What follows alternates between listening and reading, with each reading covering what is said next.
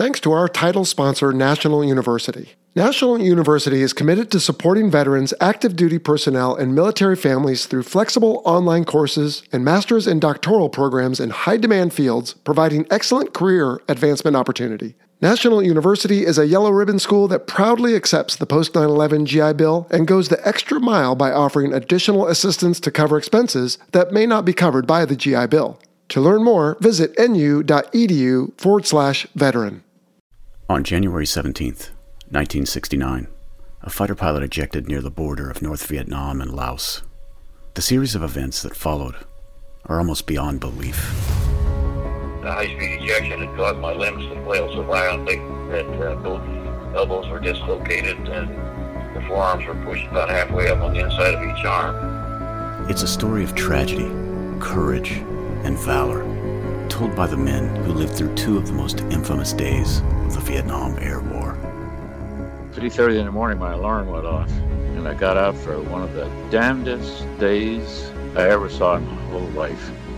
Harry is a podcast that tells this incredible story. Search Harry, H-A-I-R-Y, on all major platforms or on our website, www.harrystories.com.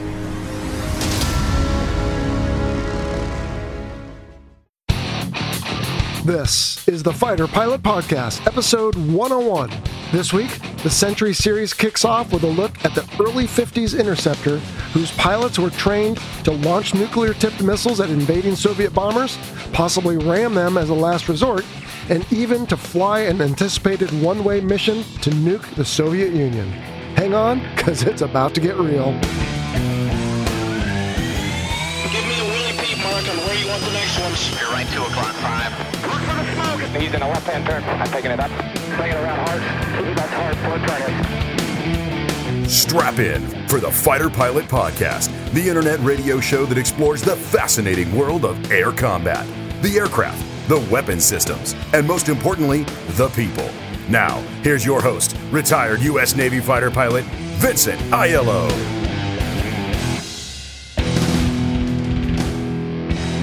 Hello and welcome to the show. I am your host, Jello, and we will get to the McDonnell F-101 Voodoo with retired Royal Canadian Air Force Major John Stacey in just a bit. And in fact, last week's guest, Bruce Gordon, will be along in a bit to be our co-host. But anyway, Happy New Year, I guess, if I'm still allowed to say that, halfway through the month. I hope 2021 is off to a great start and treating everyone fairly. As for us, man, we actually had a nice little late Christmas present. We found out that, in fact, we are, according to Chartable, the #1 Apple podcast for aviation in the United States. And that's quite a treat because there's some big names on that list. So, yeah, we're having a good time, still putting out good content. And this is the Century series, as you know, episodes 101 through 106. This particular episode is going to be a bit longer, so tell you what, let's keep the announcements short, just a couple listener questions, and then we'll get to it. All right, first, let's start with a phone call. Hello, Vincent. My name is Chris Villa. I'm here in Goodyear, Arizona. I think I have a correction. I was looking at your YouTube video.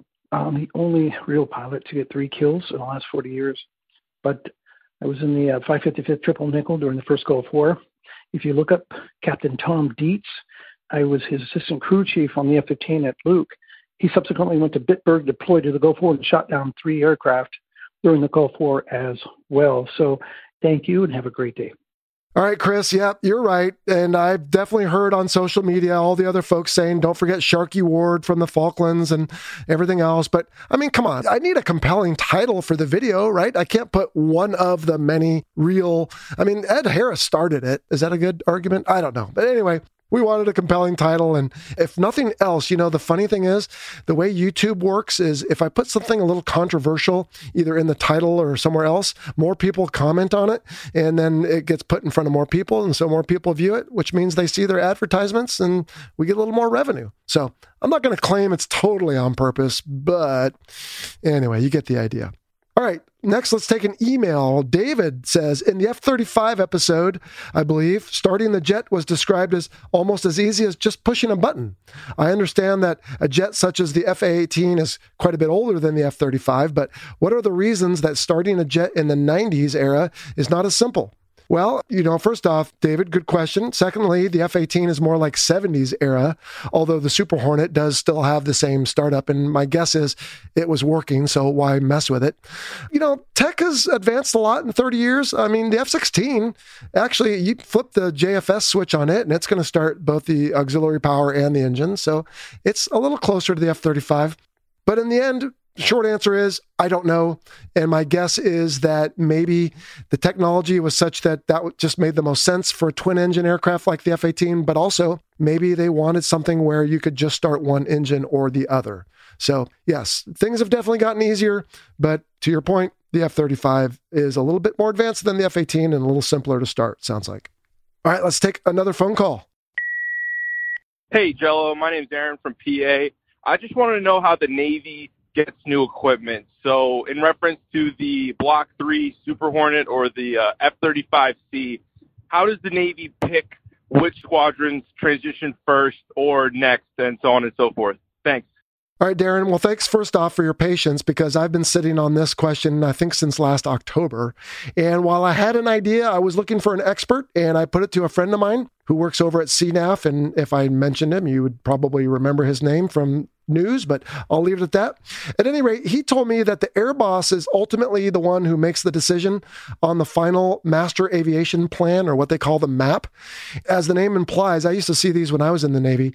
It's just this great big, basically calendar kind of thing with months and years across the top and squadrons along the side. It said who was doing what and when. So if you were deploying, it was on there roughly. If you were transitioning, if you were disestablishing, whatever you were doing. And so when I asked my source, okay, sure, but there's still a function of, like, for example, I was in VFA 86 in Jacksonville, Florida. And when they moved up to Beaufort, I should say, those two squadrons, 86 and 82, later on, I'd already left, but later on, one of those two squadrons had to disestablish, and they ended up keeping VFA 86 with its older jets and getting rid of VFA 82 and sending their jets to 86. So it didn't make much sense. And in the end, what my source tells me is that you've got the different people who are involved with different things. And whether it's just, hey, that was the squadron I was in, I don't think it's that, but I think it's a function of, hey, these jets need to go over here anyway, and it makes sense to do this or that. So I don't know. Clearly, there is rhyme or reason to the folks that live that life, but for the rest of us, it does seem a little arbitrary. I agree with you there, Darren. All right, finally, an email from Derek. Oh, let's see. We've had David, Darren, and Derek today. Excellent. All right, planes drop stuff like empty fuel tanks, rocket pods, etc., to get more aerodynamic. Has anything like that been dropped as a weapon, like maybe to take out a truck or a small building or so? Well, you know what, Derek, I think you've been watching Behind Enemy Lines a little bit. Remember, they dropped the fuel tank there to create a big IR decoy. Of course, it wouldn't have had fuel left in it. You burn that first. And also, it wouldn't have gone thunk when it hits the ground like a metal piece. It's fiberglass, essentially. The short answer is no. And that's because we don't have ballistics in the jet to pickle something off like that and to have it hit where we expect it to hit. Now, we have ballistics for all the different bombs with all the different fins, and those are all in there. But no, you don't have it for rocket pods or drop tanks. And in fact, it's not been tested. And so when you do release those, generally speaking, you need to be in fairly benign flight. Yeah, it'll probably come off in a dive or pulling G's or something, but they just never tested it. And so they want you to release those things in the parameters they did test. And generally, that's fairly benign flying.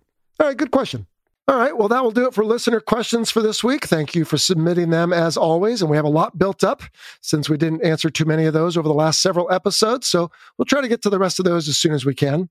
Now, I bet you're wondering what happened to our guest co-host we mentioned. He was on last week's episode on the Happy Hour replay, and we talked about him at the top of this show. Well, not to worry. Bruce Gordon is here. I just didn't want to make him suffer through all the announcements and formalities and all that. How's it going, Bruce? Welcome back. It's doing fine. Going great here. Well, everybody really loved your happy hour intermission with us, so we're glad to have you back.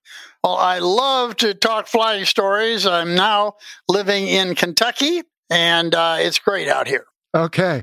Well, as I learned from you last time, not only do you have a great book, Spirit of Attack, but you have extensive flying experience in a variety of aircraft, including the Century series. But can you remind us, what's your experience with today's episode subject? And that's the McDonnell F-101 Voodoo. Well, while I never did fly the F-101 Voodoo, it had the same radar system that I had back in the old F-102. Then I went to the F-106. Okay. I had one case where I was the target for F-101s during an exercise, and it turned out that I was in exactly a place where the F-101 had a weakness, which was high altitude, high speed chases. Uh-huh. I was designated to be a supersonic target, high altitude, for the F-101. So to make a long story short, I flew at Mach 1.2. So I barely supersonic. To me, I was in minimum afterburner. The F-106 could have gone Mach 2, but instead I was going at Mach 1.2, and I was about 45,000 feet, and the F-106 could easily fly higher than that. But that combination was very bad against 4 F-101s that were committed against me for stern tail chases, and they were unable to catch me because every time they started to pull up, they would lose their airspeed and they would fall out of their attack. So that was one weakness of the F-101. Okay. I'll talk about the strengths of the F-101 later. Okay. Well, on that note, we'll hear from our guest, John Stacy, all about the strengths and weaknesses and performance and missiles, and we'll get all to it. So why don't we go with the interview? All right, well, Century Series begins, and we have John Stacy joining us to talk all about the F-101 Voodoo. How are you doing today, John? I'm doing really well, thanks, Vince. Oh, great. Well, where are you calling in from today? I'm in North Bay, Ontario, in Canada. North Bay is the home of Canada's underground NORAD complex, similar to the Cheyenne Mountain complex in Colorado. And I was stationed here in the Air Force twice and retired here and pursued a second career flying for Air Canada. Ah. Not based here in North Bay, but living in North Bay. Oh, fantastic. Well, we just a couple days before Christmas had a little bonus episode about the NORAD Santa tracker. So that fits right in nicely. Right on. Okay, great. Well, let's talk about the F-101, but we always start with our guests so we can get to know you. Where you're from, tell us a little bit about your college education maybe, and then your military highlights. All righty. Well, I grew up in a residential suburb of Montreal in Quebec. And I went to university at Canada's Royal Military College and graduated from there in 1978 with a degree in civil engineering. Then never used my civil engineering. Went on to spend the rest of my life flying airplanes. My first operational tour was on the F-101 Voodoo, based in Bagotville, Quebec.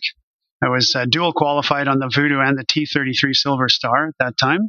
Okay. When we retired the Voodoo in 1984, I went on to instruct ab initio pilots out in Moose Jaw, Saskatchewan on the CT-114 Tudor, which is the same jet that the Snowbirds fly. That's right. And I listened to your podcast with Scratch and really enjoyed that and brought back a lot of memories of flying that little airplane. Oh, great. After that, I did a tour here in North Bay at Fighter Group Canadian NORAD Region Headquarters, flying the BD-5D, as we called it, the big desk, 5 drawers. I wondered. I was searching my memory for that one. I thought, we have to explain it. All right, you got me on that one. Okay. I also did some T-33 support flying with 414 Electronic Warfare Squadron, which was still based here at that time. Oh, good. After my headquarters tour, I trained on the F-18 and flew operationally over in Baden-Sullingen, Germany, on 2 different squadrons, 421 and 439 TAC fighter squadrons. We closed out our base in Germany in 1993, and I was posted back to Cold Lake, Alberta to instruct on the F-5, the Canadian F-5, on the basic fighter pilot course, a 6-month course prior to guys going on to the F-18. Mm-hmm. And lastly, came back here to Fighter Group Canadian NORAD Region Headquarters for the last 2.5 years of my career. Again, I was able to fly part-time, some of the time at least, on the CF-5. We had actually retired the CF-5 from operational service, but we were marketing it to try and sell it. And I actually had some pretty fun trips on that, and a lot of freedom to just fly, do things I wanted to do when I was flying it out of Bristol Aerospace out in Winnipeg, Manitoba. Oh, wow. Ended my career with a little over 3,500 hours total, all but 31 of them on ejection seat airplanes. I had 31 hours on the Beechcraft Musketeer as part of my initial pilot selection training. Okay. That's the overall. Yeah. The real highlights of my career, the things I'm sort of most proud of, I guess, in a lot of ways, were I became an instrument check pilot when I was flying the Voodoo, and I completed the tactical leadership program in Florennes, Belgium, when I was flying the F-18. Oh, outstanding. Those were kind of feathers in my cap. Sure. I also got to fly with two of my brothers. Oh, really? Yeah, my older brother, Mike, who's 4 years older than me, is also a Voodoo pilot and an F-18 pilot. Oh. And he actually flew one of my very first Voodoo flights, one of my very first T-33 flights, my very first Hornet flight, and he was my commanding officer on 439 Squadron for a year. So we got to fly together there. Oh. That was really cool. They asked us if it was okay for him to be my CO, and I just shrugged my shoulders, said, hey, he's been bossing me around ever since I was a kid. Nothing changes, Oh, boy. I hope he didn't give you any insubordination grief, though. You can't get away with like you can in a household. No, that's right, eh? I kept my nose clean. Oh, boy. Well, that's quite a litany of experiences there, John. Did you end up retiring, I presume? Yeah, I retired after flying for about 19 and a half years. And, of course, my time at the Royal Military College was pensionable time. So my total service was just under 25 years. Retired at the age of 42 with a pension. And, like I say, went on to a second career flying for Air Canada. Wow, that's great. What was your rank at retirement? A major. This is what happens when I don't spend time to get to know you better before we start recording tape, is I have to take notes so I can keep track of all this. And I didn't even ask you, did you guys play the call sign game? We'll talk about how you got it later, but do you have a call sign? Well, yeah, I do. My call sign was simply Stace. We can get into that later, but it was basically drop the Y off my last name, and and it was my call sign, and I managed to hang on to it for my whole career. Great. So, Stace, I want to start back at the beginning because we do have a lot of listeners who are aspiring pilots, and they often ask about degree selection. And so you made a comment about civil engineering, but that you never used it. And I just wanted to ask you, did you know that you wanted to be a pilot when you went into college? Yes. I knew I was going to get the training, or at least the opportunity to train, before I even started. I also knew that there were no guarantees. I might get into pilot training and not be able to do it, or get airsick all the time and have to withdraw, So my selection of a civil engineering degree was something I enjoyed, that type of thing, drafting and drawing and designing and whatnot. Sure. And I thought, well, if the whole pilot thing doesn't work out, I want to have something useful to fall back on. And I guess that's what I was hoping you would say, is you found something that seemed to resonate with you as an individual, right? For other people, it could be something different, but it was also technical. And I'm guessing a lot of it was you learning to think things through and stick to schedules and get things done. I mean, there's a lot more to a degree than just the actual study, I would say. There's a lot of maturing that happens along with it. And in the technical fields, I feel like are maybe a little better in that regard for people who want to be pilots. Yeah, well, I think I'd agree with that. And you're absolutely right, about going through a degree program, especially at a university like the Royal Military College. And I'm sure it's the same at West Point or Annapolis, or the United States Air Force Academy, where the guys have so many other things on their plates besides their academics that it becomes a real challenge to devote the time to your studies. You have to be very efficient with things. Doing a degree in civil engineering, I said I never used it, but I think I did use it in a lot of ways. I learned how to problem solve, and I learned how to prioritize, and that's right. Those types of things. Yeah. Yeah, good stuff. Okay. Well, again, we do have a lot of listeners that wonder, should they take a technical degree or something else? We like to provide them a little extra information if we can. So, all right. Well, with that backdrop, Stace, why don't we get right into the Voodoo? And I have to admit, this is an aircraft I'm not particularly familiar with.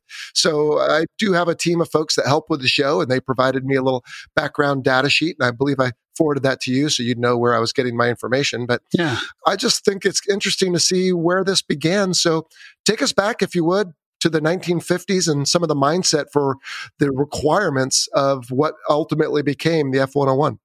Yeah, well, this wasn't something I was familiar with when I was flying it either. I was just a young fighter pilot with my hair on fire. I don't need to know how it's built. I just need to know how to fly it, right? But I did find it fascinating as well to look at its history. And you said go back to the 1950s. In fact, the original XF-88 flew its first flight in 1948. Oh, wow.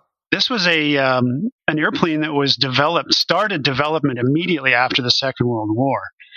The requirements were changing so rapidly, at least the perceived requirements, by the Pentagon and what have you, with respect to defense and the Soviets and what have you. It started out as a penetration fighter, bomber escort, that is, a single seat, with Westinghouse turbojets, no afterburner.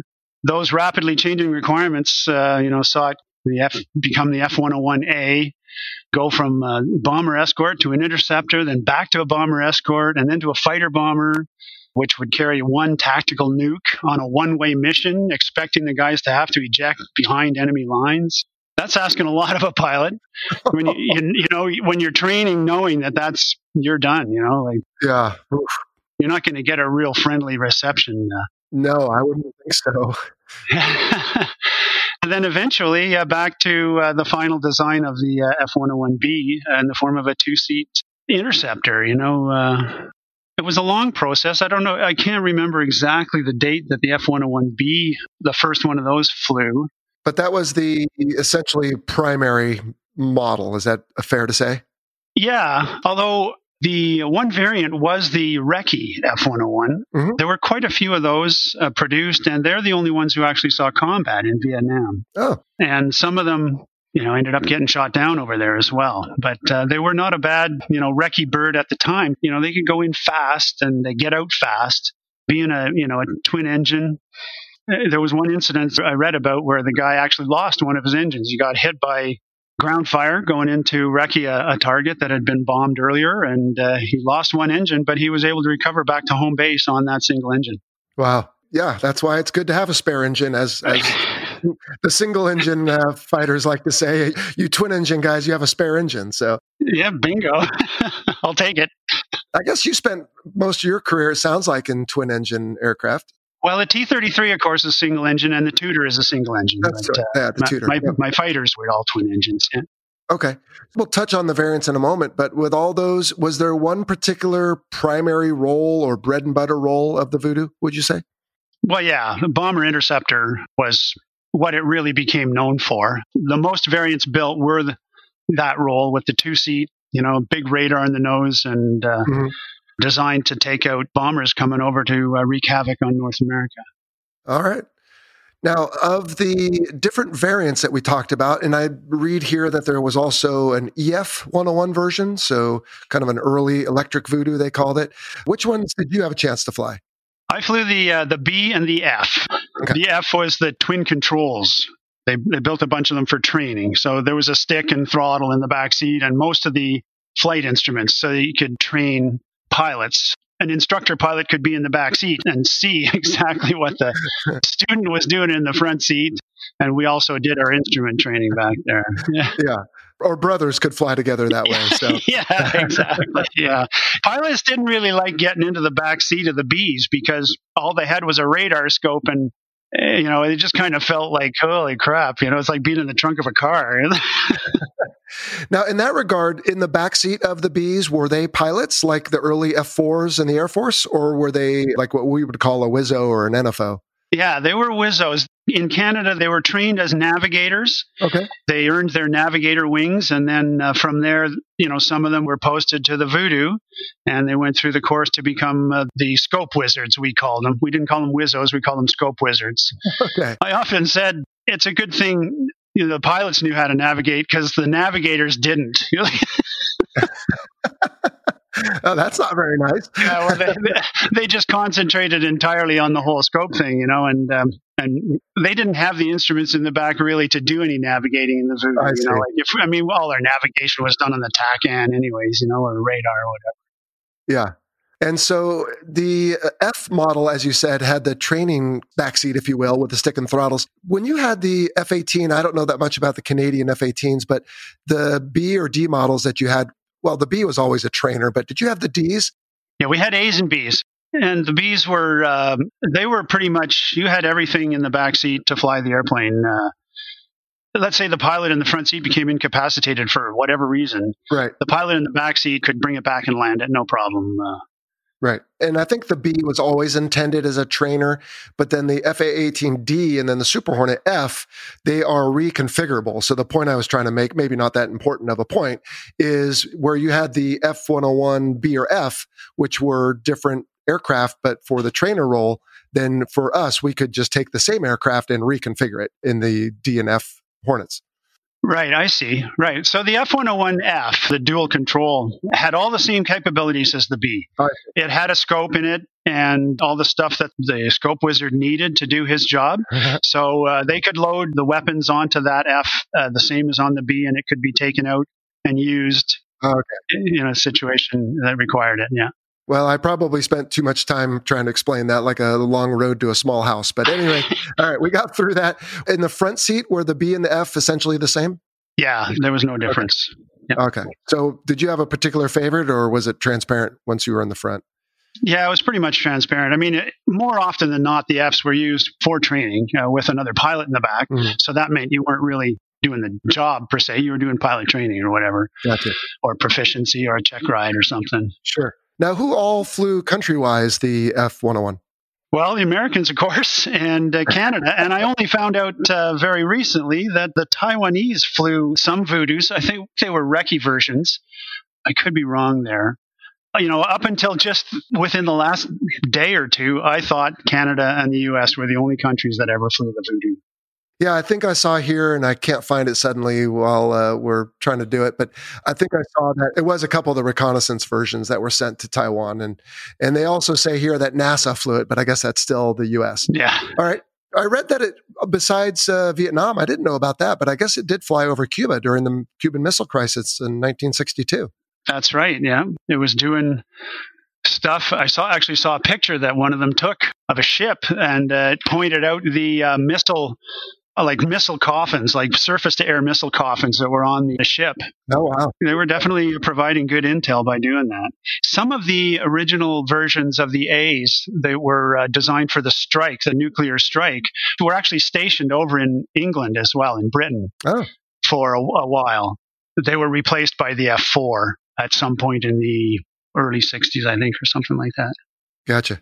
Well, let's talk about the way it looks and maybe why it looks the way it does, if possible. Now, if this was designed as early as the 40s, or at least the predecessors of it, then of course I think we can give it some grace because it's an old design, but it certainly looks a little different than some of the modern fighters, I would say.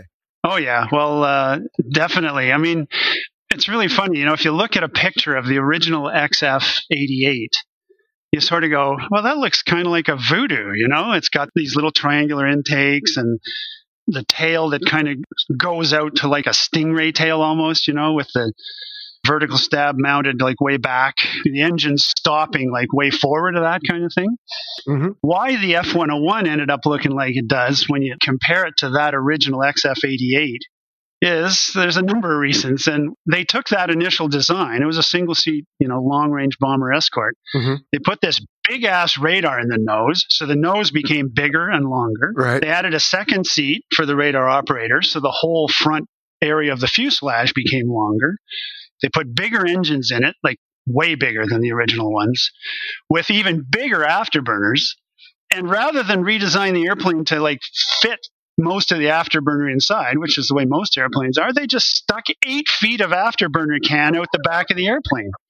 So, you know, they increased the size of those triangular intakes because they were having trouble with, you know, engine stall and stuff. Mm-hmm. And they raised the horizontal stab to the top of that T-tail, the vertical stab, in an attempt to alleviate the pitch-up problem that they had identified on the Douglas Skyrocket, which had a similar sort of wing-tail configuration to the XF-88. And we'll talk about the pitch-up thing, I'm sure, later. Okay, yeah. In fact, I have a listener question about that as well, so we'll certainly get to it. All right, how about we talk about weapons? What kind of armament did it carry? The heart and soul of the armament was the Hughes MG-13 fire control radar. It was like The actual missiles and rockets, well, the rockets especially, not so much the missiles, and the radar they had to go hand in hand. They were like designed to work together. It was the MG-13 that put us into position to release the Air-2A rocket. And the Air-2A rocket was our big weapon. It was our number one weapon. So we carried two of those. It was the Douglas Air-2A Genie rocket. It was a nuclear rocket, a 1.5 kiloton warhead. Which is just crazy, but yeah. Yeah, yeah. Like you think about it, it's kind of like, ooh, that's. Do I want that slung under my belly or internally? Yeah. Yep. The other weapon we carried were two Hughes AIM-4 Delta Falcon heat-seeking missiles. The Genies were carried internally on one side of a rotating armament door, and the AIM-4s, the Falcons, were carried externally, semi-recessed on the other side of that door, on rails, of course, that would extend to allow the missile to acquire the target to fire. Wow. And they were fired in salvo to increase the PK, which was very, very low. Probability of kill. Okay. Plus, maybe if aren't those fairly large rockets, the Falcons, or missiles, I should say? They were pretty big around, but they were short. Like if you look at a picture comparing them to the Sparrow, or not the Sparrow, but the Sidewinder, let's say, the Sidewinder is close to 2 times as long as the Falcon was. Oh, wow. Interesting. Okay.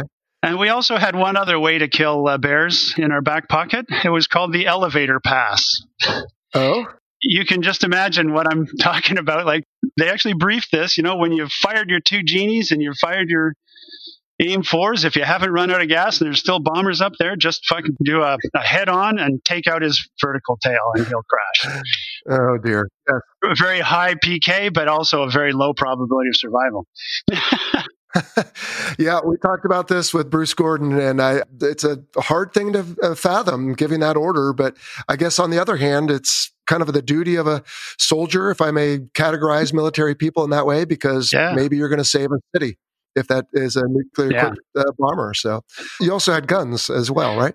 Negative. The F-101B lost the 4 20-millimeter cannons. Okay. It was only in the A models. I would have traded my AIM-4 Deltas for 4 20-millimeter cannons any day of the week. Let me tell you. I mean, the Air-2A in particular was it was a pretty lethal weapon. It, like I say, a 1.5 kiloton warhead. It would accelerate to Mach 3.3 in like 2 seconds after launch. Wow. Its time of flight was about 12 seconds, so it would travel close to 6 nautical miles downrange, and it had a lethal radius of just under 1,000 feet. And that sounds small to me. 1.5 kiloton, I think, geez, only 1,000 feet. But if you were firing that into a bomber formation, there's a good chance you might take several down. Yeah. Was that the tactic was, okay, we're going to maneuver to this range, and based on the time of flight, then it should go. I mean, I'm guessing it wasn't just lob it in there and see what happened. Did you guys have some sort of method for if you're at this range, at this altitude, or this angle off the tail, this is when you should fire? Well, in a sense, the MG-13 radar did it all for us. Oh, okay. The guy in the back seat would, acquire the target on the radar, and when he got within range to lock onto it, he would. He had some calls that he would make as he was doing that. His final call would be your dot. So he's working with a B scope in the back seat, and we had an F scope in the front seat. And it basically was just a couple of concentric rings. And when he gave us the dot, a dot would appear in the F scope, and we had to maneuver that dot into the middle of the tiniest circle. And once it was in there, we would just mash the trigger and keep that dot there. And when the MG-13 figured out we were at the right spot, it would release the weapon. Oh, wow. So the geometry of the intercept was all figured out by the MG-13, whether it was a head-on attack or a stern attack or a snap-up attack, what speed the target was going, what speed we were going. And that was all figured out by it. And it said, okay, now I'm going to go now. And off it went. And the time of flight was actually variable, and it would be set in at time of launch based on all those parameters. Wow, that's crazy. Yeah. So was it only the pilot that could launch the missile? We actually have a question from John Clark about this. And in the FA-18F, and I believe even the F-14, the Wizzo or Rio could fire a missile, but was it only the pilot in the Voodoo? It was only the pilot, yeah. We couldn't do it without the nav giving us a lock. Right. We couldn't just manually launch an Air-2A. He could not launch it. Okay. What about air-to-surface weapons? And I realize this wasn't necessarily your forte, but I do believe we talked about it earlier with the one-way mission. Yeah, well, that was the F-101A with its nuclear bomb. But I really don't know an awful lot about that, honestly. Okay. We had no air-to-surface weapons on the Voodoo. Although I read somewhere that they actually used the AIM-4 Delta as an air-to-surface weapon, or they tried using it. Okay. The Americans, against, like heat-generating targets like factories or whatever, I guess. But that reminds me of what I used to say about the Falcon, actually, was that it wouldn't hit a forest fire if it was locked onto it. Was it that bad? Huh? Oh, well, yeah. It was the very first air-to-air missile developed after the Second World War. Oh. And you might think, what happened to the AIM-1 and the AIM-2 and the AIM-3? Well, if there was an AIM-1, 2, or 3, it was such a short iteration that it never even became known. Let's say Hughes went through, iterations, and finally they said, okay, well, forget about those guys. We're just going to call this the AIM-4. Yeah. And honestly, I don't think there was a 5, 6, 7, or 8 either, because they replaced the AIM-4 on the F-4 with the AIM-9, with the early iterations of the Sidewinder. Perhaps all the other ones ended up as crumpled paper on the floor.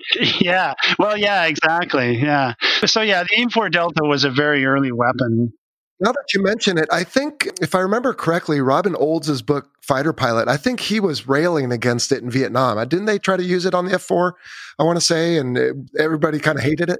Yes. I read part of his rail, and it was absolutely bang on. Okay. It was a frustrating missile. They fired 54 of them off the F-4 in Vietnam, and they had 5 kills. So, you're talking about a PK less than 1 in 10, yeah. And they actually had a semi-active radar homing version of the AIM-4. The airplanes often carried like a couple of each. So I don't even know which ones were the ones that actually gave them kills. They might have been the radar homing ones, not the heat seekers. Because it had a pretty small warhead. It was 7.6 pounds. Oh gosh! High explosive, and it was contact fuse on the leading edge of the wing of the missile. So that's why it had a low PK, right? It was a Mach 3 missile, a range of about 6 miles, but it was really slow to cool.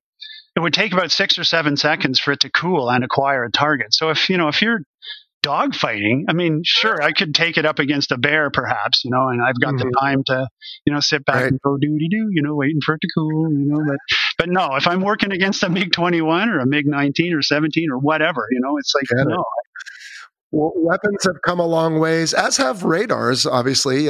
This was back in the era where, like the F-4 and even the F-14, where you really needed that second crew member to operate the radar because of the technology that existed at the time. But still, you had to start somewhere. So let's move to performance. And anyone who can read on the internet about the performance, but tell me about your experiences. What was the highest you ever had one, or the fastest, or did you prefer to go low and fast, or how many Gs?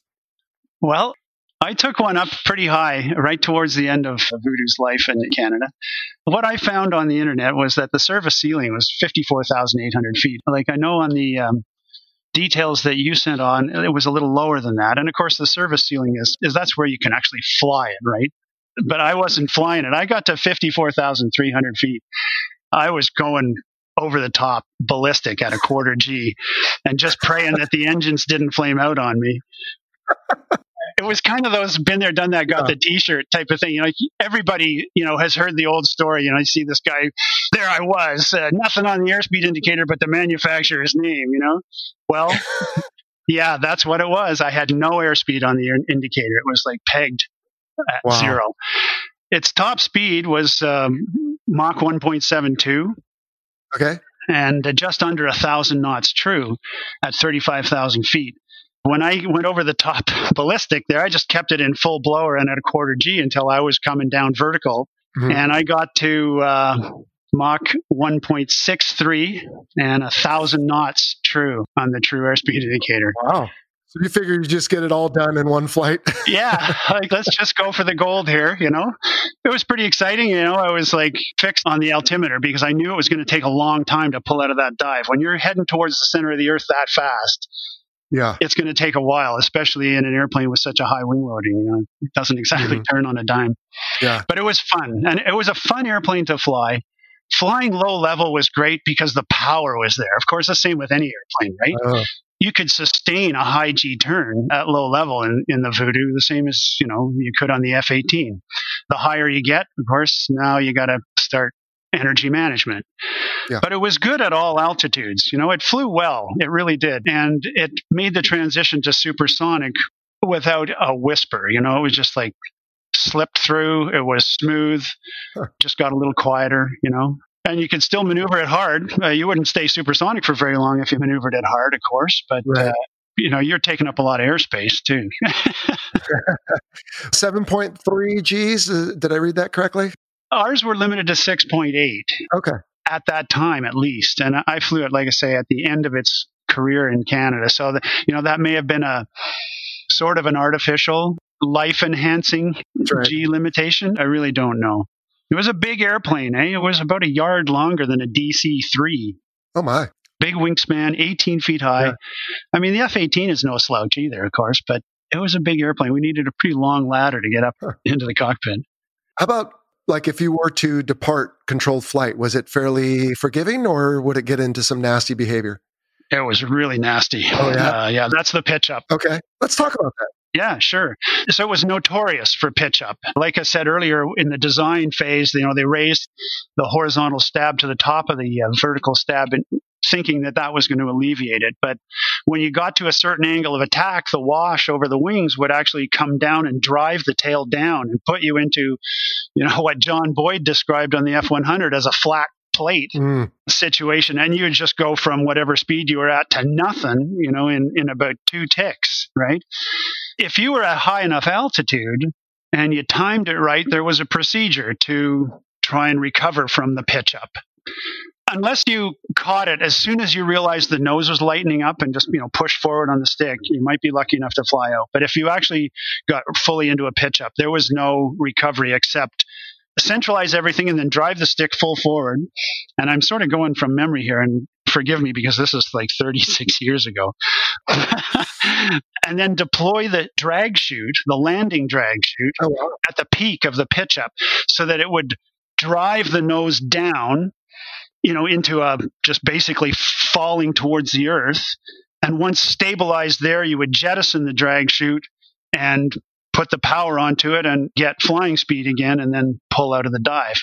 But you needed a lot of altitude to do that. And standing orders, I know I read in the USAF at least, if they pitched up at 15,000 feet or below, it was don't even try, just eject. You're done. Wow. But I honestly, 16 or 17,000 feet, even 20, man, if you do recover, you're going to be just skimming the treetops, It's oh boy. And there were guys who did it, who were successfully recovered from the pitch up, I know, in Canada and probably in the States too. But there were also quite a few guys who had to jump out, and there were at least 4 that I know of who died as a result of pitching up the airplane at low altitude. Was that always an issue for every model, or did they fix it in the later models? No, that was the way it was throughout its life. Basically, it was a design flaw. And what they did for it was they installed what was called a redundant limiter system. Redundant because it had 2 channels or whatever, and it provided a 60-pound force on the stick. To go beyond the critical angle of attack, you had to exert more than 60 pounds of force on the stick. And of course, when you got your hair on fire and you're looking over your shoulder or whatever, 60 pounds is nothing, right? And so that's why, some guys did it. There were some guys, there was at least one incident where the guys got into a jet wash situation, vortices from an airplane ahead, and it pitched them up and they had to jump out. They were at low level.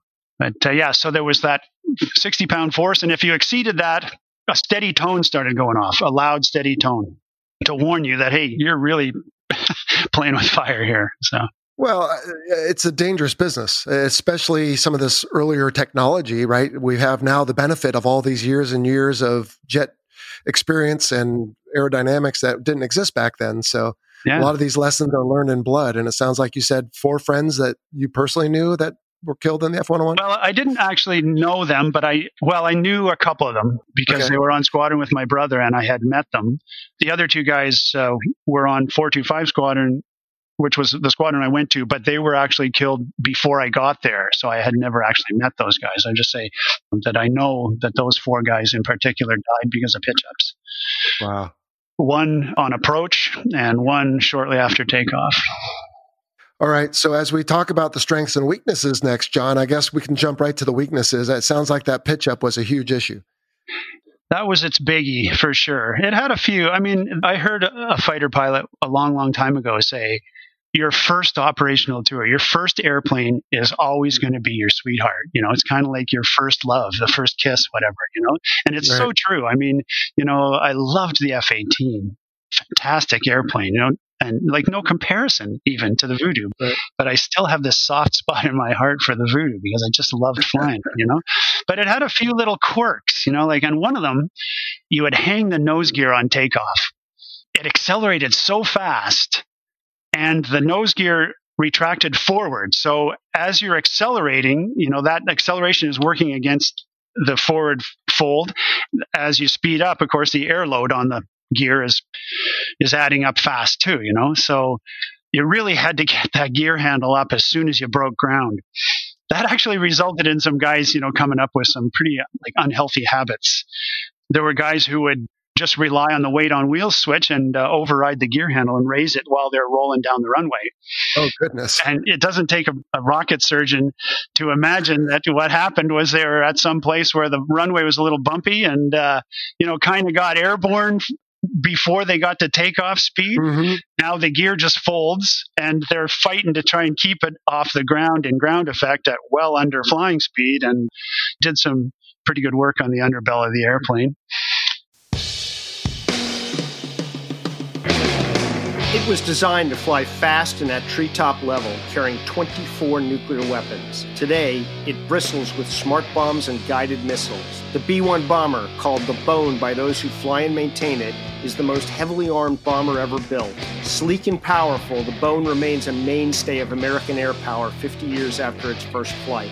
Hey everyone, this is Ken Katz, callsign Primetime, and my book, The Supersonic Bone, A Development and Operational History of the B-1 Bomber, tells the true story of this magnificent airplane. In this book, you'll read stories told to me by those who were there and see lots of great photos of the Bone.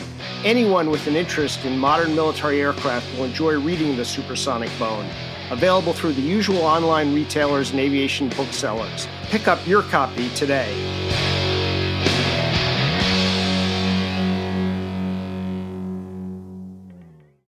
There was another guy whose habit was to, if he did hang the nose gear, he would just pull the throttles right back to idle and wait until he heard the nose gear go thunk, and then he'd just throw it right back into full afterburner. And that worked for him for several years until one day the maintenance guys inadvertently forgot to reset the landing gear circuit breaker. So he pulled it back to idle, waiting for that thunk, and that thunk wasn't coming because the circuit breaker was pulled. Oh, no. By the time he threw it back into afterburner, he was out of flying speed. They pitched up, and they both died. Oh. That was the one just after takeoff, you know. So, So like I say, you know, some bad habits there. But that weakness was sort of part of its strength. Like its acceleration and its power were fantastic. When we were training on it, we had done training on the F-5 prior to going to the Voodoo. So, you know, you'd flown a pretty fast airplane and, you know, high approach speed, not as high as the Voodoo, of course. But we did our first takeoff on the Voodoo in mil power, didn't use afterburner.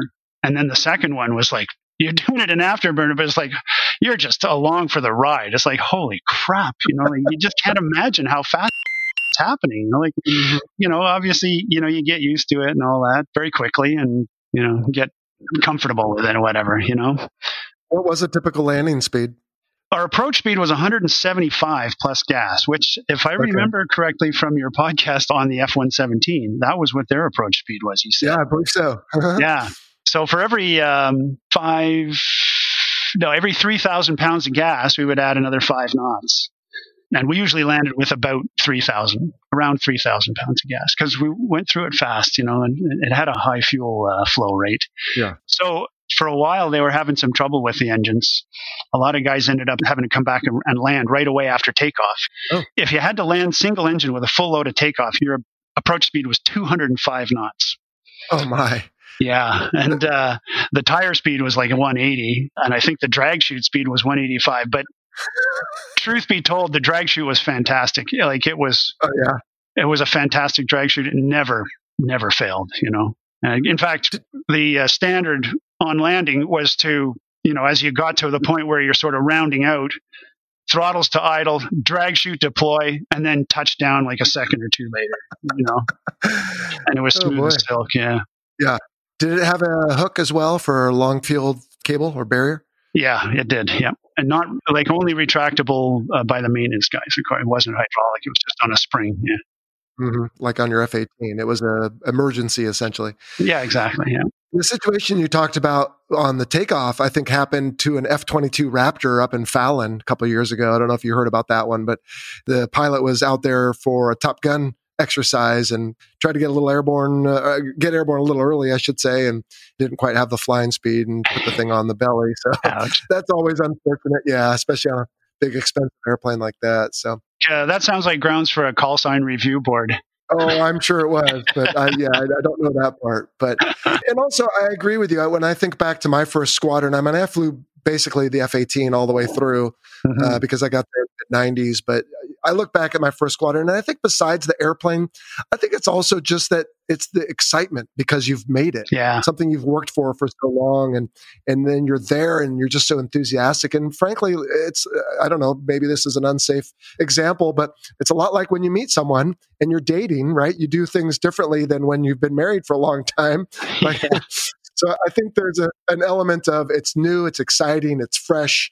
You always, like you said, it's your first love. And I'm glad to hear that's true for you for the F-101, because it certainly sounds like sort of an enigmatic aircraft in a sense. But you did talk about some of the strengths. What was your favorite feature about it, though? I guess it was the burner light. Yeah. It was a unique, I don't think any other airplane had what's called a hard burner light. Like, in the F-18, the F-16, you select afterburner and it, lights the different stages of afterburner in sequence, so it's like, okay, you can feel the acceleration, but it's just an increase in acceleration. Well, the way the Voodoo burner light worked, as soon as you selected afterburner, and it was selected by moving the throttles outboard, sort of into a second detent kind of thing. So you'd go up to mil power and then you'd move them outboard. And as soon as you moved them outboard, the afterburner fuel lines opened up and just started blowing fuel into the afterburners. And I don't know if you've ever seen an afterburner fuel line. They're like the size of fire hoses, right? And so at the same time, it initiated ignition, which was like there was this about 50 cc's of fuel that got lit and then basically thrown back into the burner cans. And there was always a 2 or 3 second delay. So in that 2 or 3 seconds, those fire hoses are just blowing fuel into those burner cans. So when that little plug of fire comes, it's basically a controlled explosion. That's what gave the Voodoo its signature boom, boom burner light. Okay. And I can tell you that kick in the ass first thing in the morning was like, if you weren't fully awake yet, you are now. Because the engines produced 16,900 pounds of thrust in full afterburner. But that kick had to be in excess of 20,000 pounds of thrust, I swear. Oh, wow. Like it was literally an explosion. We could not use the afterburners below minus 18 degrees Celsius because it was too hard on the engine mounts. Oh, wow. There's too much, like, just instantaneous thrust, Better than a cup of coffee first thing in the morning, huh? You got that right. And that's what made the Voodoo the best air show airplane, like, at the time, at least. Mm-hmm. I don't know how many people I've talked to over the years, and when I was flying for Air Canada, I'd get talking about stuff. And these guys who were younger than me, they'd be going, oh, man, I can remember going to the air show in Toronto and I just couldn't wait for the Voodoos to come by, like the show was designed to always have the burner cans pointed towards the crowd when they lit them, so it was just like boom, boom after, and they never lit at the same time either. It was always like one would light and then the other would light. And that made formation takeoffs challenging too. I bet. Yeah. Well, Stace, where would the public have seen or heard, or apart from that air show story, but for the F-101 Voodoo, was there a demonstration squadron full of them at one point? Was it in the movies? Where would we have seen this? There was never a dedicated demonstration squadron, but the squadrons, for years, the squadrons would put together a demonstration team just within the squadron, and that squadron would go around. Okay. It was always a 4-ship. Okay. Except right at the very end, it was a 2-ship. They would go around to the various air shows, across the country here in Canada and in in the States, mostly in the northern states, I think. Like at the Dayton International Air Show or wherever there was an air show and we got invited, then they would go. Okay. And we would often take, a Voodoo down and just put it on static display at an air show as well. Of course. Did it make any appearances in any movies we might recognize? I couldn't honestly say, not that I'm aware of. That doesn't mean that's, yeah. that they weren't. And I'm guessing, or at least hoping, there are some of these on display in various places at museums or on sticks in front of bases, maybe? There's all kinds of them here in Canada, I know, and in the States too. If you Google it, there's a list.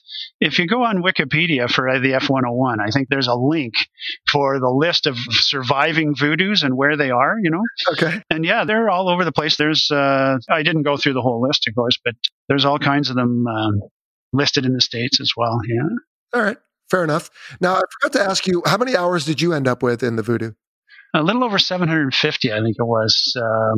Yeah. And when you think back of those flights, Stace, is there one particular flight that stands out in your mind or any particular great story you want to share with us before we wrap up? There's a few in reality, but I don't have to, get into. Yeah. I intercepted 2 Bear Deltas off the coast of Newfoundland, which was really exciting because that was what it was all about. It wasn't wartime, but it was our operational mission to intercept. Mm-hmm. And that was really cool. We got video footage of the Voodoo and the Bear and stuff. And wow, that was really cool. I'll tell you a little story. It's not just one flight, but I'll tell you a little story about we used to have some fun. When we were night flying in the wintertime, we'd often knock off the training to get back to base with a little extra gas because we'd be flying around and we could see the snowmobiles out on the fields because we could see these little lights going across the fields, right? Uh-huh. Now, the Voodoo had an ident light, right, for night identification, for night ID. Uh-huh. I was trying to find a reference to this, but I couldn't. But my memory tells me it was a 1.2 million candle power spotlight mounted on the left-hand side of the airplane, and the nav could turn it on and off. So if we were closing on an airplane at night, we would get into position, turn on the light so that we could see what type it was and, read its registration, whatever. Mm-hmm. Well, if we saw snowmobiles out, I'd turn off all my external lights, all my navigation lights and anti-collision lights and everything. And I'd say to the nav, okay, when I say now, turn on the ident light. So I would arc in from behind the snowmobile and I'd say now. I knew exactly where the beam went, right? I just got used to it, right? So I put the airplane in a position where when he said now, that beam was going to light up that snowmobile.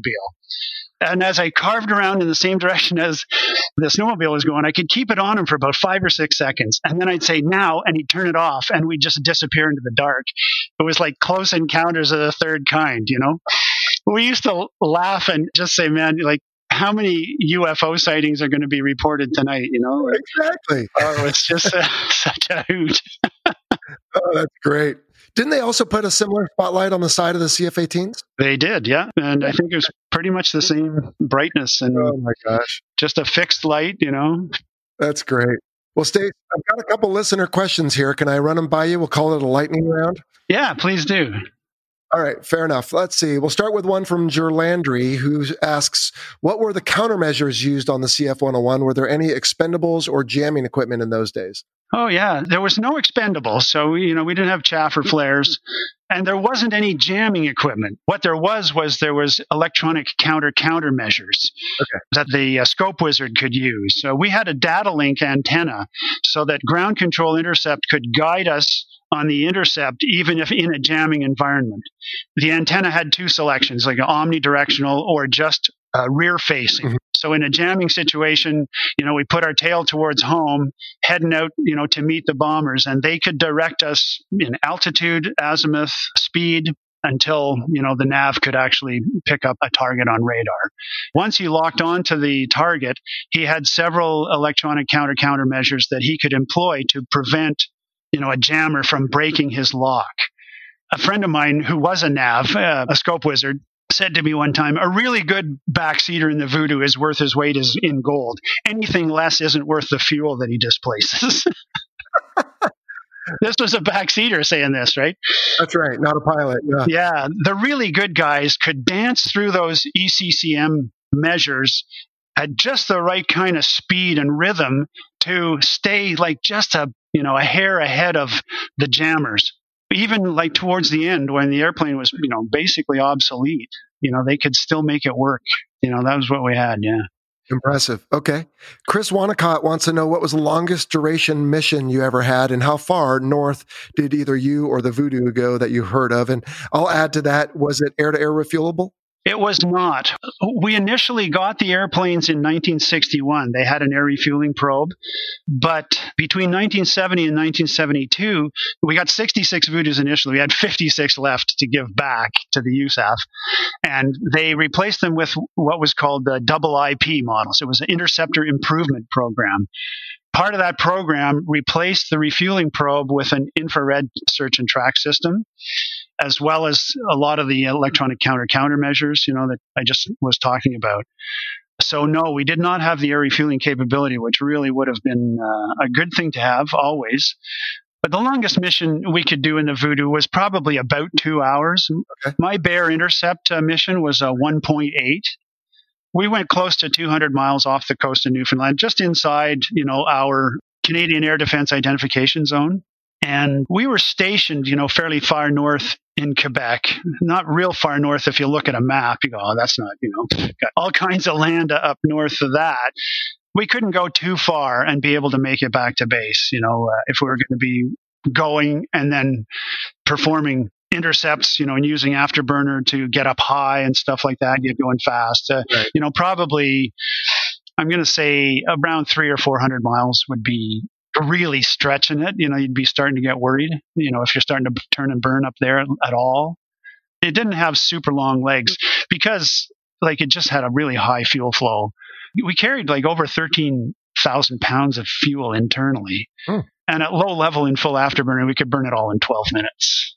So sometimes you have to do that. But yeah, like you said, the duration is really a function of your left hand, how much of the afterburner you're using. Yeah. But also, of course, the winds and the environmental conditions. So yeah. Oh, yeah, exactly. Yeah.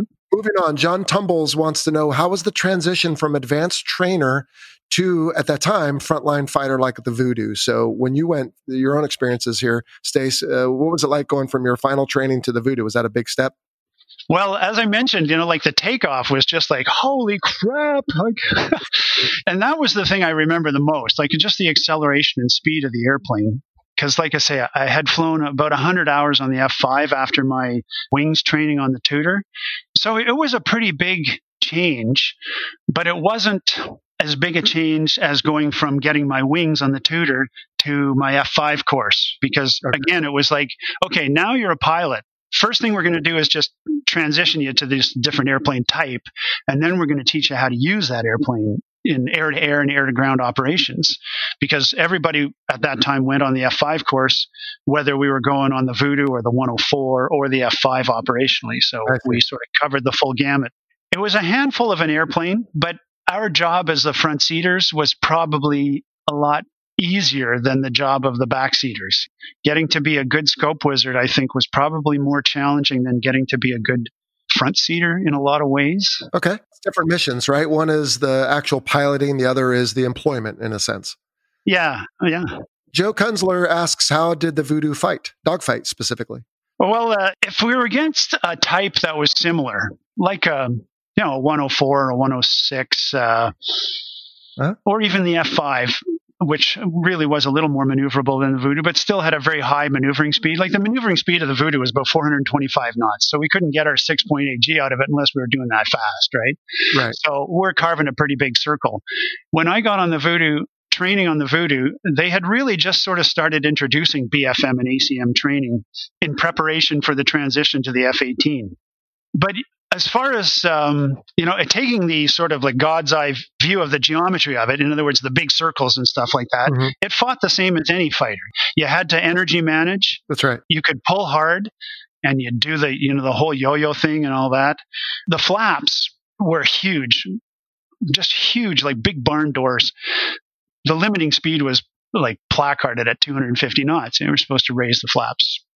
Mm-hmm. But it had what was called a 290 knot switch. So if you forgot to raise the flaps and you accelerated, the flaps would retract when you hit 290 knots. So us young fighter pilots are going, if there's a 290 knot switch, then it's safe to use them below 290, right? So we'd get out there and go into like a BFM or ACM training mission, and we'd just select the flaps down. And if we got slow enough, they'd give us all that extra lift, right? Well, when my flight commander got wind of that, he put the kibosh on it pretty quick. But really, it was still fun to, do BFM and ACM and to do DACT. We'd get out there and try and mix it up with F-15s, and they'd water our eyes, and just sort of go, oh, okay, I get it. I can't wait till we get the F-18, Yeah.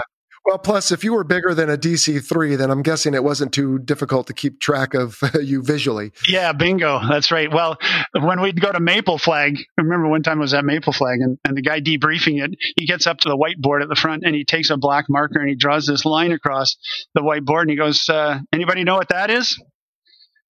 Yeah, that's a Voodoo at 40 miles. Because we pumped out black smoke and mill power that you could see forever, All right. I want to be respectful of your time here. So just a couple more quick questions and then we'll wrap it up. Jim Gundog asks, did you ever fly the reconnaissance version? I think you said earlier that you did not. No, that's right. Canada never got any reconnaissance versions. Yeah, you mentioned the EF 101 earlier, and we never really talked about it.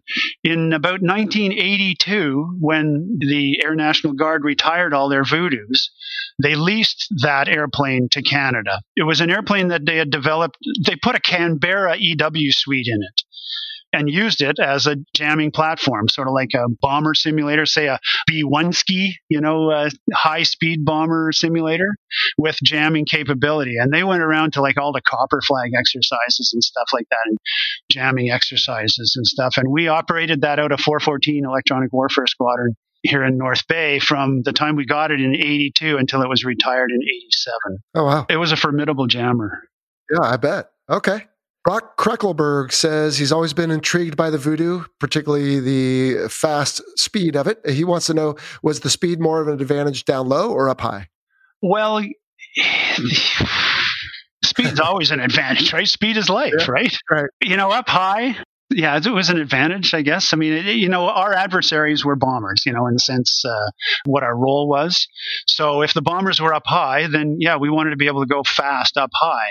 If we got caught down low, we could accelerate really fast down low and then snap and gain altitude, super fast.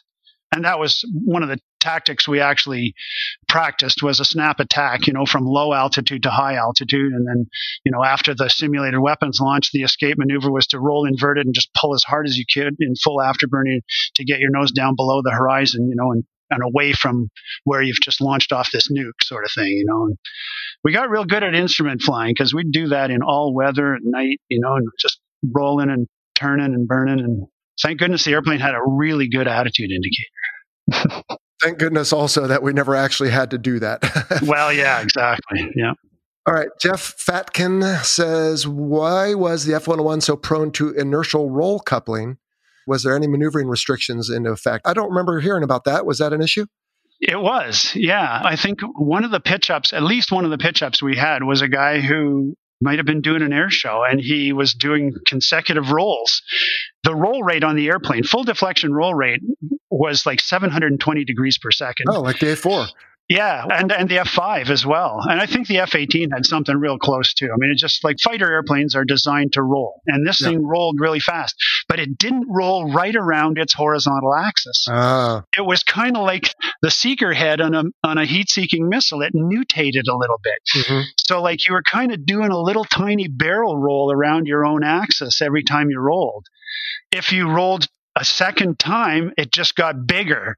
And a third time, now it's so big that it just takes you, whips the nose off and the tail goes down and you depart control flight. There was a restriction. We were not allowed to do more than one consecutive roll, full deflection at least. Just like the F-18. Yeah. Maybe any fighter airplane, if you roll it too often, too hard, Well, it's going to get a little off kilter. Yeah. Mm-hmm. Yeah, in the U.S., you couldn't roll more than 360 degrees without stopping. And I think there was a relatively famous video of some test pilot that was doing that and ended up departing at a relatively low altitude. So, but saved it. So anyway. Oh, wow. All right, 3 more. Tom McDowell. Let's see. There was a lot of controversy surrounding the nuclear armament of the Voodoos. How effective did the pilots believe these weapons would have actually been? We figured they were going to be incredibly effective. I didn't know at the time that its lethal radius was estimated to be less than 1,000 feet. Right. And a lot of us actually kind of figured, man, if we go up firing off Air 2As, if we come back at all, we're going to come back glowing, you know? But in fact, that was not the case. But we had a lot of confidence in that weapon. If we could launch it, we knew it was going to take down the bomber. I don't think I mentioned earlier that I think they only fired 1 live Air 2A in test over Yucca Flats, not off a Voodoo, but off another type of airplane. I can't remember what it was now. The crew of the airplane that fired it had absolutely no exposure to radiation. It was fired at about 20,000 feet, as I recall. Okay. And they actually had volunteers standing on the ground underneath where it was going to explode in their summer uniforms, doo-doo-doo. And they had very, very little exposure. The most exposure was they had guys fly through the location of the explosion 10 minutes later, and those guys received the highest dose of radiation. So the question was did we have a lot of confidence in it? Yes, I answered that. There was something more. Was there I think it sounds like the air-to-surface Mark 7 might have been a slightly different story, but... Oh, it was the controversial aspect of it. Sorry. I wanted to address that because it was very controversial. In fact, it took extra time for the government of Canada to agree to having nuclear weapons in Canada. We had declared ourselves nuclear free, right? Those weapons always belonged to the Americans. And in Bagotville, Chatham, and Comox, which were the 3 bases that still had operational Voodoo squadrons when I flew them, there were weapons bunkers, and they were guarded by United States Air Force service police. Okay. So we had a full-time detachment of USAF on the base, strictly because we had their nuclear weapons. There was a funny story about a general inspecting the weapons depot in one of the bases. I don't know which one it was, but he's talking to this guard at the entrance to the weapons bunkers. And he says, Sergeant, what would you do if I ran past you towards that weapons bunker? And he said, sir, I'd call the service police. And the general didn't really like that answer. He says, why the hell would you call the service police? He says, I'd call the service police to come and get your dead ass out of here, sir. And that was the right answer, I'm glad that mostly ended by the time I started serving, because it sounds like a real not fun endeavor, both from just the training and the storage, but also the employment. Yeah. So, all right, a couple more here. Joseph Grisala asks, the Voodoo was utilized for many roles with many variants. What role was it best suited for? I can take this one, Stace. You said as a bomber fighter. And when you said that, I actually had to think for a second. And what you meant was, in other words, a fighter taking down bombers, not a fighter bomber like the F-4. Right. Because you didn't have any conventional weapons. So, okay. No. And then the last question is from Nigel Creel. Okay, so it's about the pitch up. Was there a warning prior to the pitch up in the transonic range? Well, the subsonic, transonic, supersonic, it made absolutely no difference on the airplane. It was all the same. Like the aerodynamics, the way it flew, it didn't matter. And it was the same. If you pulled beyond that stick force, 60-pound stick force, preventing you from exceeding your angle of attack, if you pulled beyond that, there was that tone that came up. And from descriptions of guys who had it happen to them, they said, you could feel the nose would start to get light. In other words, it's sloppy. It's like, what's going on kind of thing, how come it's not doing what I really want it to do? And that was probably like the last warning before it would go into pitch up. Okay. But there was no bumpiness, And that's what I was going to fall back with, was Nigel's question was, is there any substance to the description of the transonic being bumpy? No. So, all right, well, that's it for the listener questions. You've been a good sport, Stace. I really appreciate it. What's the future for you hold? Did you say you are twice retired now from the Royal Canadian Air Force, but as well Air Canada? That's affirmative, yeah. I'll be 65 next month, and I decided to go 6 months before mandatory. Okay. So I've been retired since the beginning of August. My daughter lives here in North Bay. She's a family doctor, and she's got 2 kids. So two of my grandkids are right here in town. And all right, like I've got a cottage that's only a 45-minute drive away, and I'm going to live the life of leisure, man. You got yourself a good rocking chair? Yeah, no, I'm not doing that. Like I mentioned to you, I'm still playing hockey twice a week.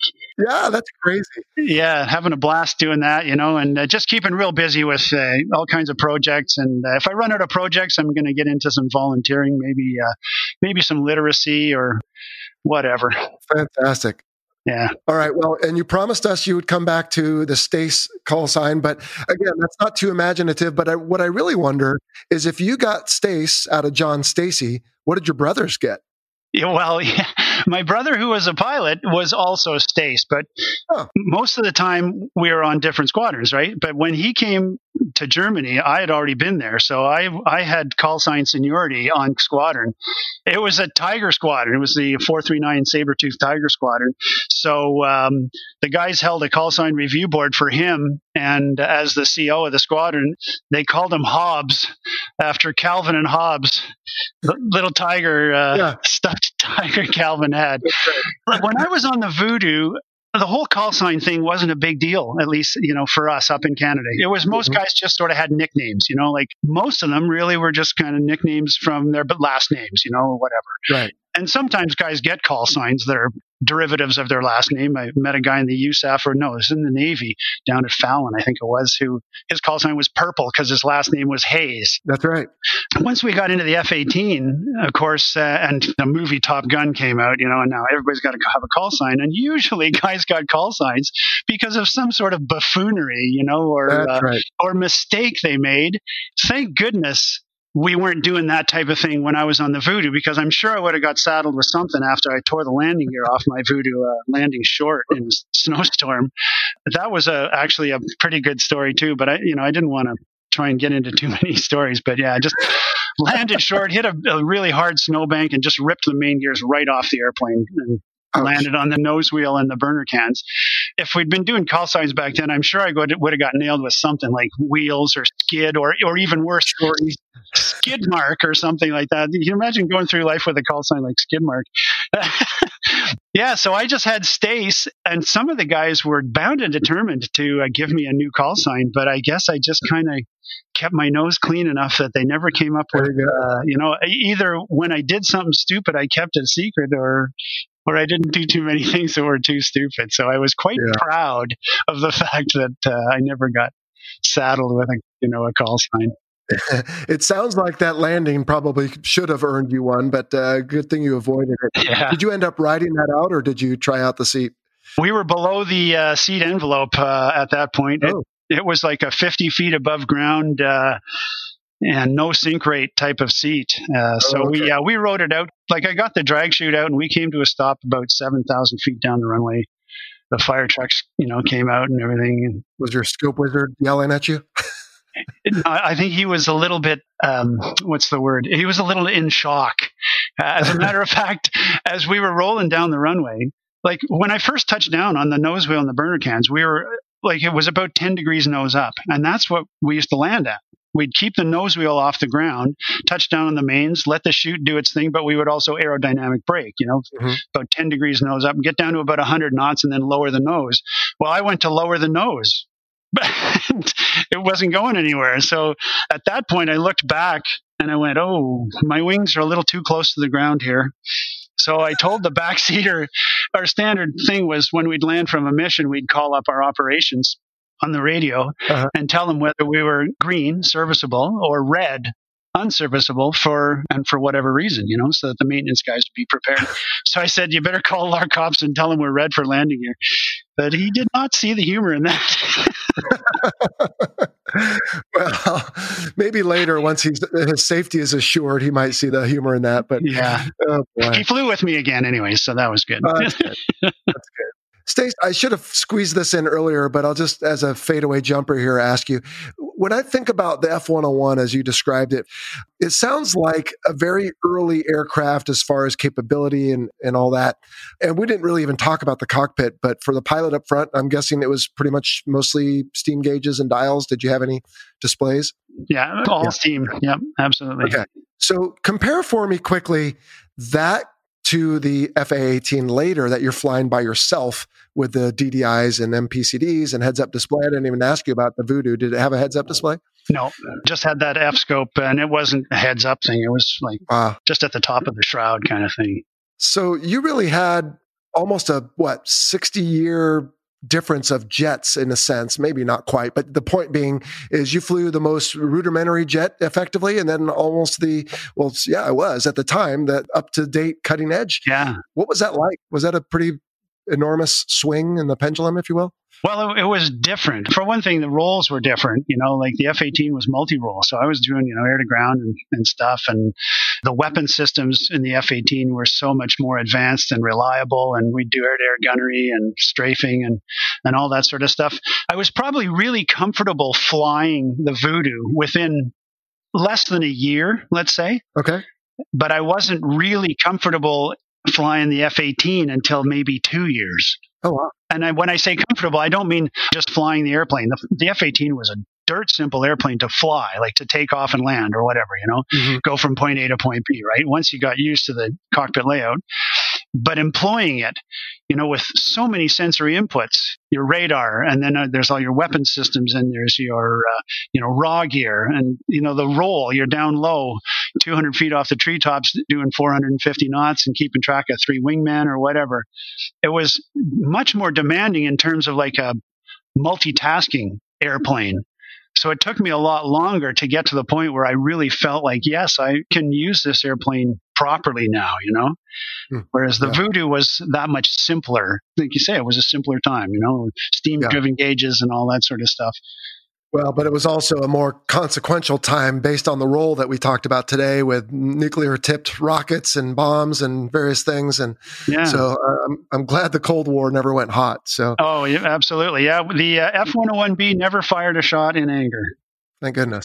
All right, Stace. Well, you've been a good character and very generous of your time today. Thanks very much. On behalf of your countrymen, I want to thank you for your 25 years of service and 3,500 flight hours, almost all in ejection seats. That's formidable. And what have you got to wrap up today? Oh, geez, I don't know. We've said it all. It's been a slice. I'm really, really happy that I got to do this. I'm thrilled and humbled, to be talking to you, Jello, and talking about my experiences on the F-101 and in the Air Force. I had a fantastic career, no regrets whatsoever, and I left, on a pretty high note, so it was all good. All right. Well, that was amazing. Thanks again to Stace for joining us. Bruce, that was pretty awesome, I thought. What did you think? Yeah, it was. I was really interested, though, that the F-101 carried 2 MB-1 nuclear rockets. Ah. The F-106 carried only 1. Stacy was very pleased with the nukes. We carried the same nuke in the F-106. He carried 2 of them, but it had a 1.5 kiloton warhead. I didn't like being near that thing. I really didn't like the nukes. They had a lot of problems that went with them. Mm-hmm. So while he loved the nukes, count me out on that one. Well, I'm with you. Hey, so as I listened to that interview again, even though I lived through it, of course, but I jotted down some notes in re-listening. The first thing is, modern day, I don't know of too many siblings that either fly together or in the same squadrons. Was that a thing back in the 60s and 70s, even maybe here in the States? No, I didn't know of any of my fellow pilots who had siblings flying. Okay. My commanders had some very interesting stories, but maybe I'll tell them at a later time, except maybe in the idea of reconnaissance. I'll tell one when we get to the reconnaissance version. Well, let's just jump to that now, because I was really surprised to hear that the Voodoo saw action in Vietnam and even the Cuban Missile Crisis. And gosh, yeah, where else? Actually, it flew in Taiwan. in 1959, the U.S. gave some RF-101s, the reconnaissance versions, to the Taiwanese. And Taiwan flew them against Communist China as low-level, high-speed reconnaissance. Whoa. They called it Century Dog was the program. Okay. And they flew RF-101s over Communist China at low altitude, high speed, and got some fabulous pictures. I was in on a debriefing of one of the F-101 missions. He had come back with a photo. He's coming over this communist air base, and you can see all these MiGs lined up in a row, and the pilots are running toward their planes as this F-101 is zipping along right over them. Mm. You know darn well they weren't in any position to catch that 101. So the 101 was very fast and very well used for reconnaissance.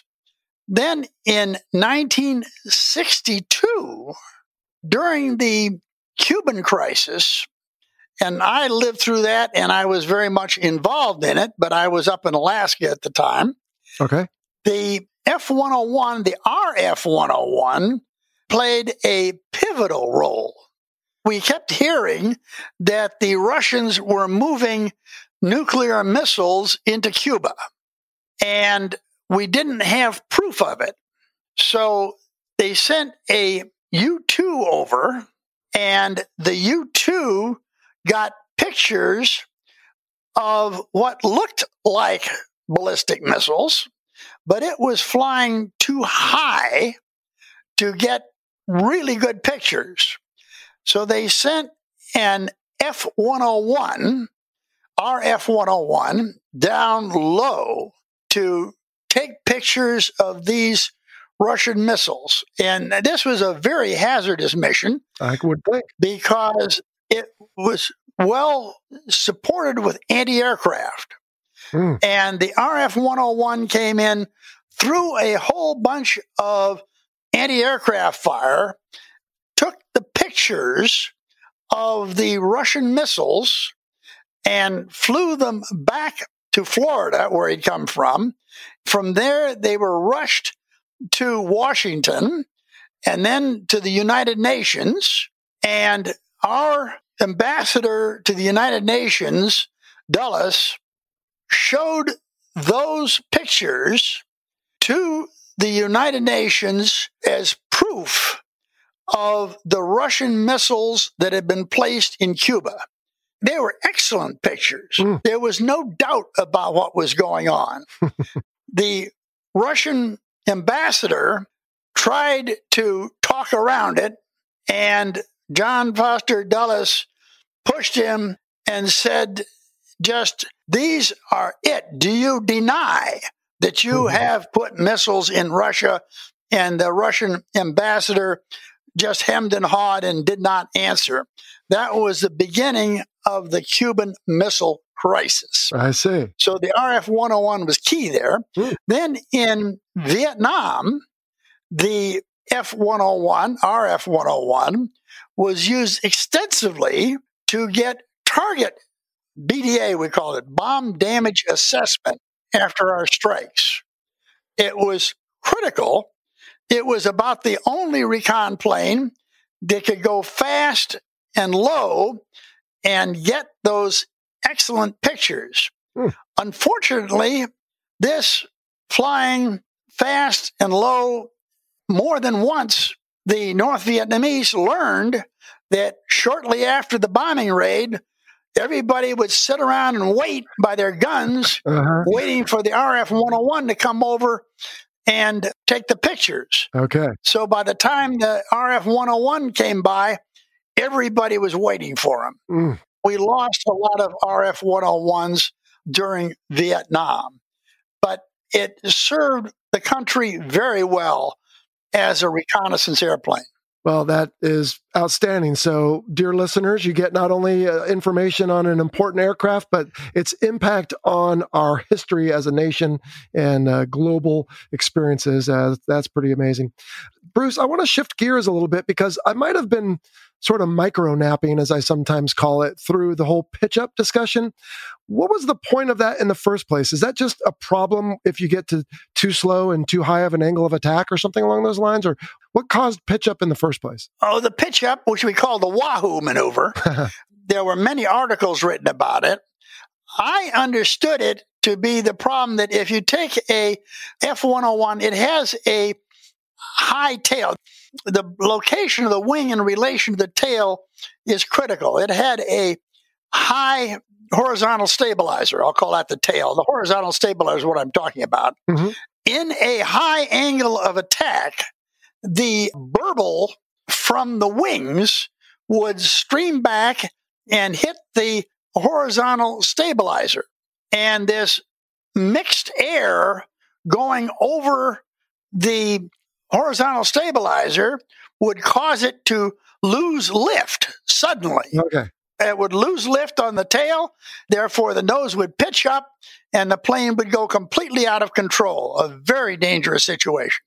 Sounds like it. I mean, if the procedure was, if you had that at 15,000 feet or below, just immediately to eject, boy, that is a problem. So, like I said, I thought it had something to do with that, but I couldn't remember if it were high speed or low speed. And I understand now the concept. I appreciate that. Okay. And then lastly, for notoriety, I learned that the F-101 also made a cameo in the movie from 2000 called 13 Days, starring Kevin Costner. And it was also in the 60s TV series My Three Sons. Yeah. Do you know it from anywhere else, Bruce? Yes, it was in the movie The Russians Are Coming, which was a comedy. Oh, okay. But in the very end of it, the whole movie was about a Russian submarine that accidentally runs aground on Nantucket in Massachusetts. Okay. And the Russians are stuck. They go into the town anyway. The Russians, in the final thing, they make friends with the people in the town. So the Russians are afraid that we're going to attack them at the end. The people, to protect the Russians from our air attack, go out in their own boats from Nantucket and surround the Russian submarine as it's trying to go out. They had to wait for the high tide to where they could get out far enough so they could submerge. So the people were protecting the Russian submarine from air attack, and the air attack was our F-101s that came over. Okay. Well, it looks like that movie came out in 1966. I've never heard of it, so I'll have to check it out. Very funny. All right, Bruce, what else do we need to know about the F-101 Voodoo that we haven't talked about? And we've covered a lot of it. This is one of our longer episodes, actually. I think we got it. All right. Excellent. Well, thanks once again to Stace for explaining all of it, and Bruce for you adding some flavor to it as well. As we transition then to our wrap-up portion of the show here, as always, we'd like to thank our show supporters, and we name the higher tier ones over on Patreon. That includes our air bosses, Arnie Erickson and Helen Cardinal. I want to remind the listeners that the views expressed in this presentation are the personal views of the hosts and our guest, and do not necessarily represent the position of the Department of Defense or its components. So that'll do it for this week. Bruce, thanks for lending us your experience, and I plan on welcoming you back next time for the F-102 Delta Dagger. What do you say? I look forward to it. All right, outstanding. And to all you listeners, we'll see you in about 10 days. Be well, Happy New Year, and we'll see you next time here on the Fighter Pilot Podcast. So long. You've been listening to the Fighter Pilot Podcast, brought to you by BBR Productions. Got a question for the show? Email us at questions@fighterpilotpodcast.com or leave a message on our listener line at 877-MACH-101.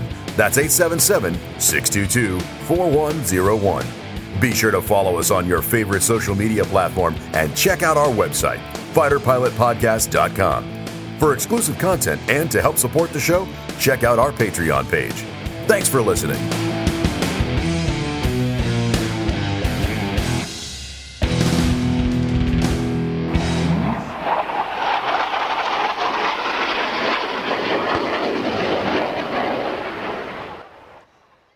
thanks to our title sponsor, National University. National University is committed to supporting veterans, active duty personnel, and military families through flexible online courses and master's and doctoral programs in high-demand fields, providing excellent career advancement opportunity. National University is a yellow ribbon school that proudly accepts the post-9/11 GI Bill and goes the extra mile by offering additional assistance to cover expenses that may not be covered by the GI Bill. To learn more, visit nu.edu/veteran.